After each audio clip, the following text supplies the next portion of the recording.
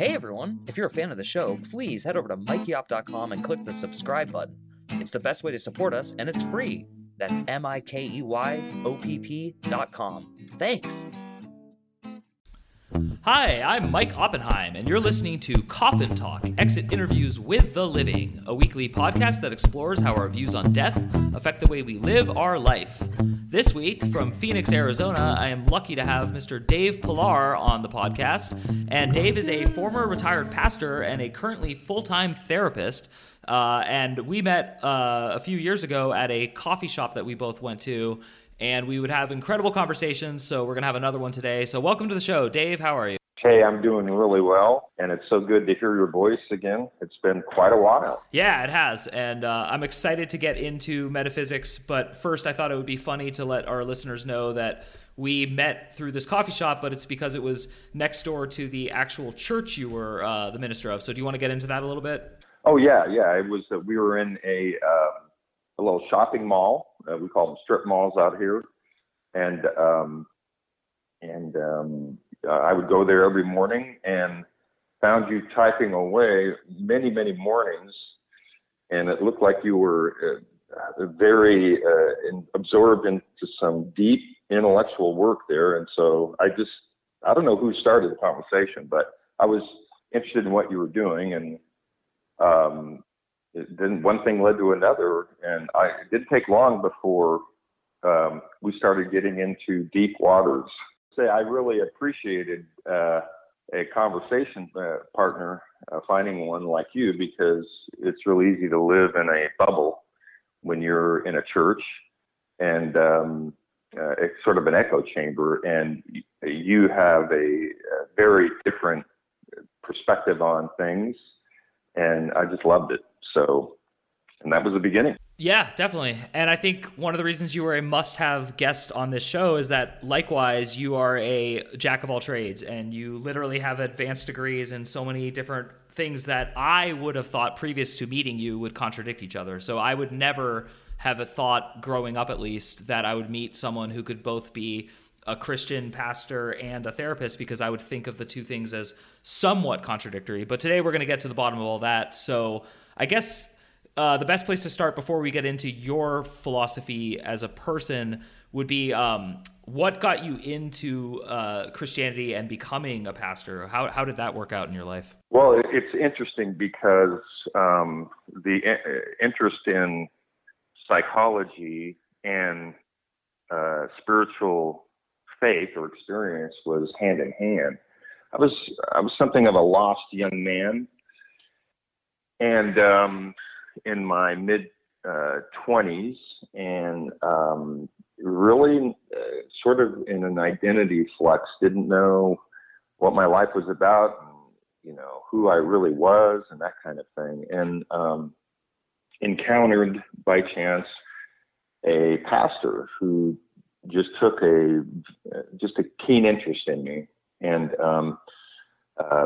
again, similar to our conversations, just started talking about the philosophical things of life, and that opened up a dimension I really didn't know I had until it was illuminated. And so I sort of found I found some faith and a higher purpose. I found a unifying perspective or lens on life and death and the purpose of life through the Christian faith. And I just felt compelled to, as we say in the biz, I eventually or soon after felt a call to ministry, to devote my life to those things. But a lot of it, when I look back in hindsight, was also trying to understand what was happening to me. So it was sort of a transformation of identity. And I very quickly became interested in psychology and sociology and anthropology, just trying to explain things through a broader human experience, universal experience. and really the inner experience. And that's where the spirituality comes in. Okay, great. I'm going to ask you for sure 3 to 4 different questions based on that answer. Before I ask those, I'm just going to try to nip the life story in the bud with which came first then, the degree in ministry or the degree in psychology? It was a degree in theology, yeah. Mm-hmm. And so at what age were you both a minister and is therapist the right term? Yeah, what happened was I quickly realized that I was more interested in doing not a conventional ministry, but one that dealt with people's transformation from a therapist point of view. So I began to focus on, I really thought of it as a specialty as pastoral counseling. And so after a few years, after seminary, after a couple of years in a church in the Midwest, I came out to Phoenix, my wife and I, and 2 children. And at that time, we eventually had 3, a third one here. But I started a postgraduate residency in marriage and family therapy and pastoral counseling. And it took me several years to earn that degree and licensure in Arizona as a therapist. So at a certain point in your life, you were a young family man with children working with family counseling. Is that correct? Yes, that's right. And the irony was not lost on you based on the conversations I've had with you. So what did you start to see with this inner life that you're talking about? Can you relate that to this part of your life? Yeah, it was the kind of it was an interest in understanding transformation, how people go from one level to another, how we experience just the spiritual language was that helps explain it as a higher consciousness. How does a middle-aged child become an adolescent?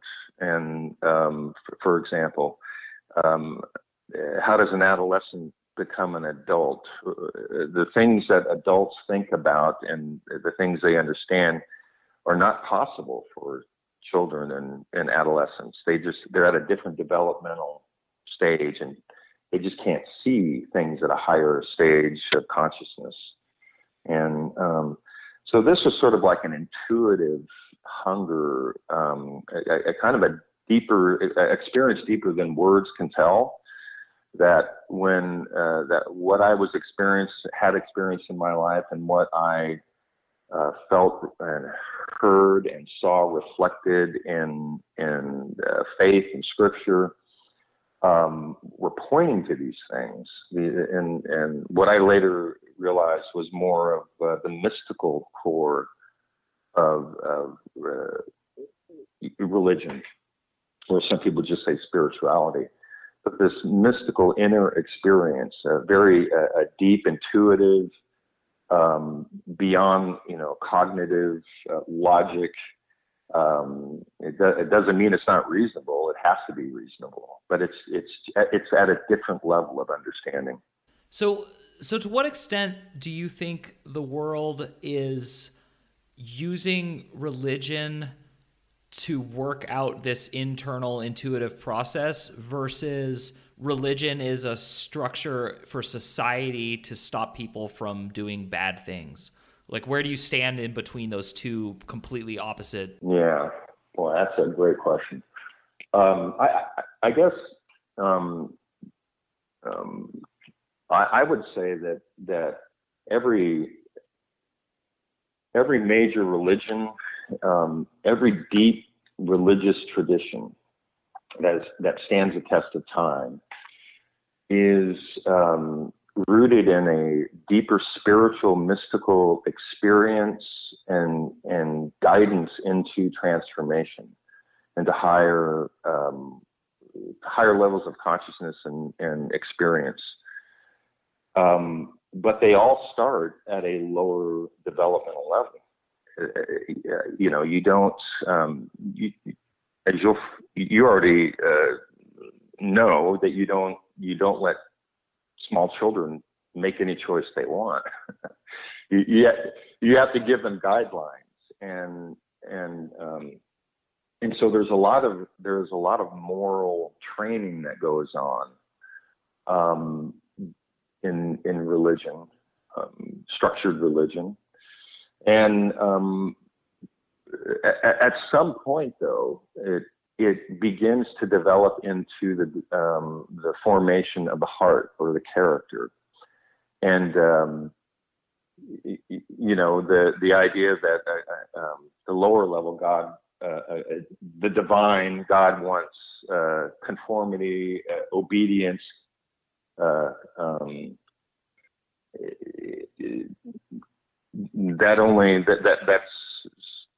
That's like at the level of a child.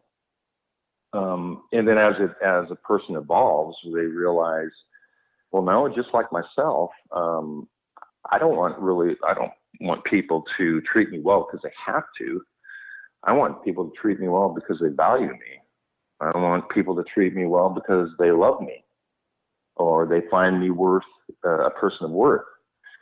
And so it begins to move towards a relational experience, not transactional. Transactional is you do A, I give you B. You follow the commandments, God rewards you. It's a good place to start, but it cannot sustain the deeper longing and really depth of the human capacity to love and be loved. So eventually it has to give way into, what we were talking about earlier, this mystical experience, the sense of being interconnected, and the experience of love and compassion and kindness. And really, to me, it's more of a unitive experience, as the mystical tradition would say in all religions. It's more of a unity with God, unity with all people, unity even with the created world, versus the separateness, a separate self moving about with other separate selves. So yeah, I think a lot of embedded in your question is, I think, is a realization that a lot of times religion doesn't really promote this deeper inner experience. We might say more transcendent experience. It's pretty parochial. It can be rather confining. And I've come to the sense that organized religion, most of our experiences of it anyway, are more like a scaffolding. It has to give way to the thing that's being formed. Wow. So it's almost as if, it's weird because you're creating like a double analogy. You're talking about the evolution of a child into an adult, and then you're talking about the evolution of a religious person into a non-religious person who's actually more religious than the religious person. Because, so yeah, that's incredible. It's very hard for me to not agree with that. That's like a pretty, just based on my life experience. Yeah, it's pretty paradoxical, right? But I used to try to remind people that Jesus was pretty revolutionary. He got killed for it. And embedded in the unitive experience of faith is the acceptance and unity with all people, really all of life. And when you get to that level, possession, ownership, tribal identity, national identity, religious identity fades into the background, and that can be pretty threatening to social structures. So let me ask you a personal question, but it's far enough removed that you can answer it without worrying about how it comes across. So I know you have 3 children, and I've met all of them, and they're awesome. And then but I haven't met your grandchild, and so this question is about that person, because I'm just curious: would you want them to start off with religion, or would you want them to start off without religion based on your life experience? So it's a very direct question to you. And if you don't want to use that real person, but yeah. No, that's fine. No, it's a wonderful question. I actually would. I would want them to start off in an organized religion, in a what we call perennial religions, like the ones that stand the test of time, because it really is a scaffolding, and it really forms the character. And if transformation, the one thing spirituality is about experience, is what we know intuitively. And the one thing I know, and I think we all know, is that life is a journey, a developmental progression. And so it's sort of like, we tell parents, and, therapy-wise, that, a permissive, laissez-faire parent can be as damaging and neglectful in their neglect as a harsh, abusive parent. And so we really need that kind of structure. But I would want to be there. I would want to be a sort of, a guide in the bushes to keep whispering things that awaken his deeper sense of self and his soul. That it's more than just obedience, more than just conformity, more than just zealousness. And because I think that's really the deeper voice of love, of the divine, that calls us, from each day to the next and even beyond. So in your career as a minister, as a pastor, did it ever happen that someone came to you and said, I've outgrown the scaffold? And if that happened, how did you respond to that? Since you kind of have it's not hypocritical based on knowing you and talking to you, but it would seem hypocritical for a pastor to tell someone, yes, you're correct, it is a scaffold, please leave. Yeah, and it's really important to make a distinction, and I always would in those conversations, is that the organized form of a religion is different than the core of the faith. And so I wouldn't, I would encourage people, and the way those conversations would go would be, people would be referring to, they just can't breathe in what I call the American Protestant church. They can't breathe. They don't feel that they have affinity anymore. They don't feel doubt and exploration is actually frowned upon. As long as you do it within the lines, yes, it's wonderful. It's accepted and applauded. But when you begin to question the structures of what I would call dogma, then you're going to experience alienation. So I'd always encourage people to validate that you're suffocating, and you have to listen to your spirit, your soul, but encourage them to keep following it. not just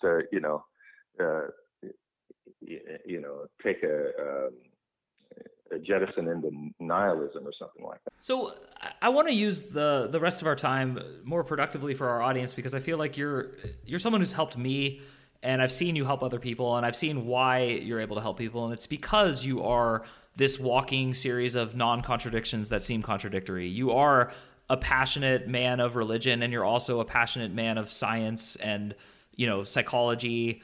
And then you're also just like interesting and normal, and you can kick back and hang out. So that's reassuring, actually.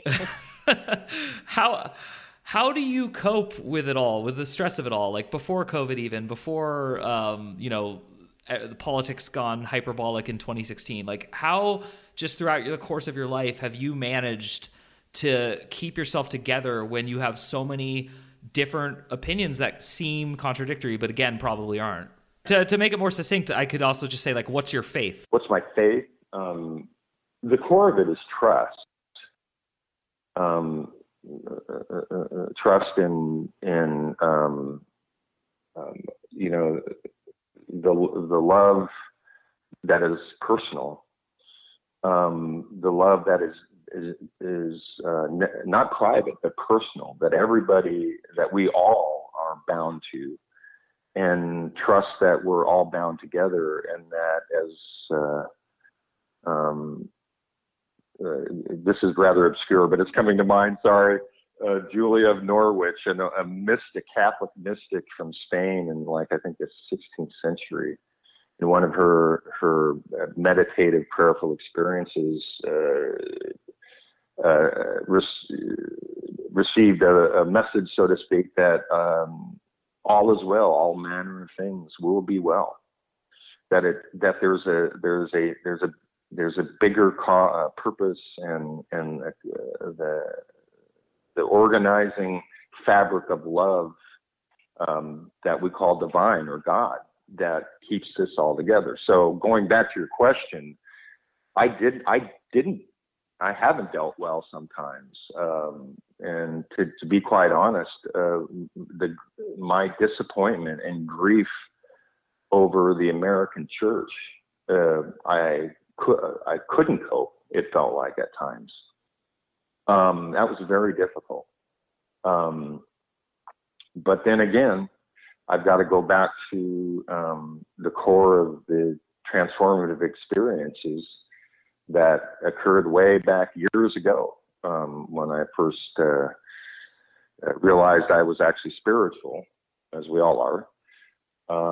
That the transformation is all about dying to an old order and rising to a new, dying to self, or as I like to say, dying to our small self, our ego self, and rising to our transcendent self, the big self, or like Buddhism says, big mind. So it's, the struggle, the pain, the resistance, the anger, all those things are part of it.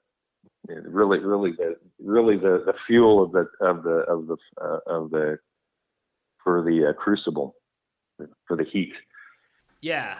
The rate of atheism is not rising, and it's actually declining worldwide, but at the same time, it doesn't mean that there's a rise in organized religion. There's not. Like, what is your advice for much, much younger people than you and I, who are like struggling with this awakening of like, wait, the scaffold is a scaffold?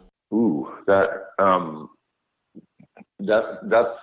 really interesting, because one of the factors here is that it's really hard to be spiritual in this time.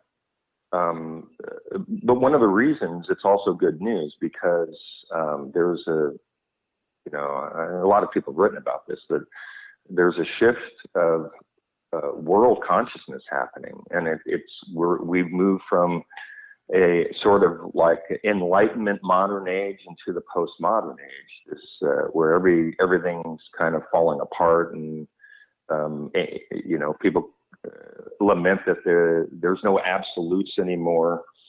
But what I see there, and what more of a spiritual or mystical lens would say is, the old separate, tribal, ego-driven, individualistic consciousness of the Western Enlightenment is falling apart. And what's emerging in its place, or being birthed from it, is more of a unitive, interconnected sense. So, for example, why is it that so many young people under 30, are so passionate about the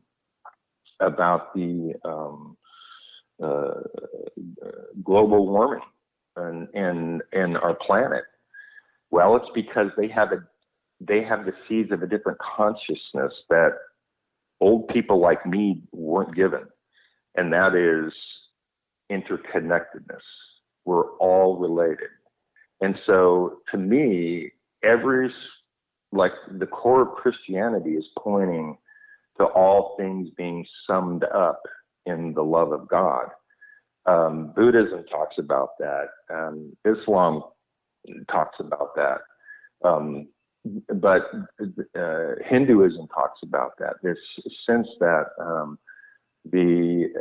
Christianity would call the reborn person, or the transformed person, or the resurrected person, even in this life, realizes that we're all bound in God.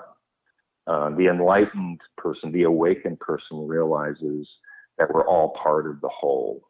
And so, I would encourage people, young people, to cultivate that and to deepen that experience. And the challenge is, what form of spirituality does that take now? What communal form?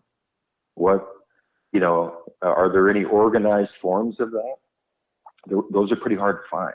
And so now that you've virtually answered every metaphysical question I could throw at you except the final one, I would like to hear your thoughts. And I think we might go a little over on this, so please take your time and think it through. I don't want you to rush this at all, because I really am yearning to hear your answer to this. What do you think specifically happens to you when you die? Like, what is your envisionment? And I feel very comfortable asking you this because you're a little older than me, but you're not like at the stage yet where it's really knocking on your door. So how do you stand with all that? So I would say, I don't know. But it depends on when you ask. So one of the things that I was, I knew you'd ask that question. I was thinking, one of the things that generated my interest in spirituality way back when was I was afraid to die, and at least I was aware of that.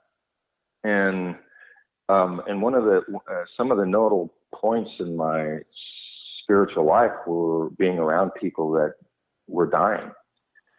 And I used to dread, I spent a stint as a chaplain, hospital chaplain too, and even as a pastor. Whenever you get that call, someone is dying, someone is terminally ill, whatever, and I would just dread having to go into that space. I found a lot of people were very afraid, and they struggled and fought, and they're anxious, and it's tough. It's ugly. And then I experienced those individuals that went through a kind of transformation this side of the veil of death. And I really mean this literally. There were some people that I saw that literally had an illumination. I don't know how to explain it. And, I don't know if it was my brain playing tricks on me, but they were so filled with love and so free from their ego that when it doesn't matter who walked in the room, the nurse, the medical supply guy, they beamed with love and connection. And so one of the things that struck me was the desire to learn to die well, and to be able to trust and not fear, not be anxious, because this from conversations in the past, but I was a pretty anxious person, especially I had a healthy dose of social anxiety. I realized that's really rooted in our fear of our death, or rather our ego's fear of death. And this sense in a spiritual experience that there's a part of us, a deeper or more transcendent, whichever direction you like,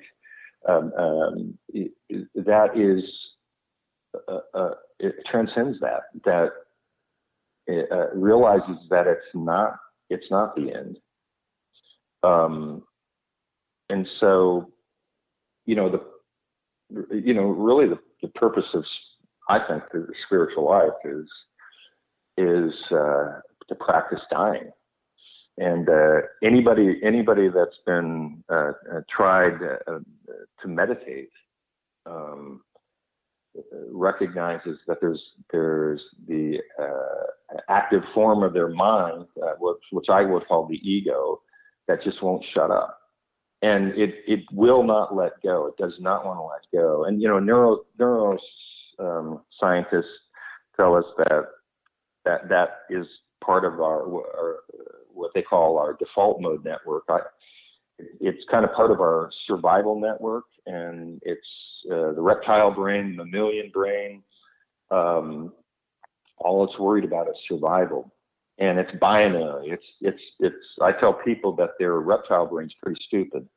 It just knows yes, no, either or, safe, unsafe, eat, be eaten, pleasure, pain, and basically what we call our identity is that inner tape, that inner dialogue that constantly is playing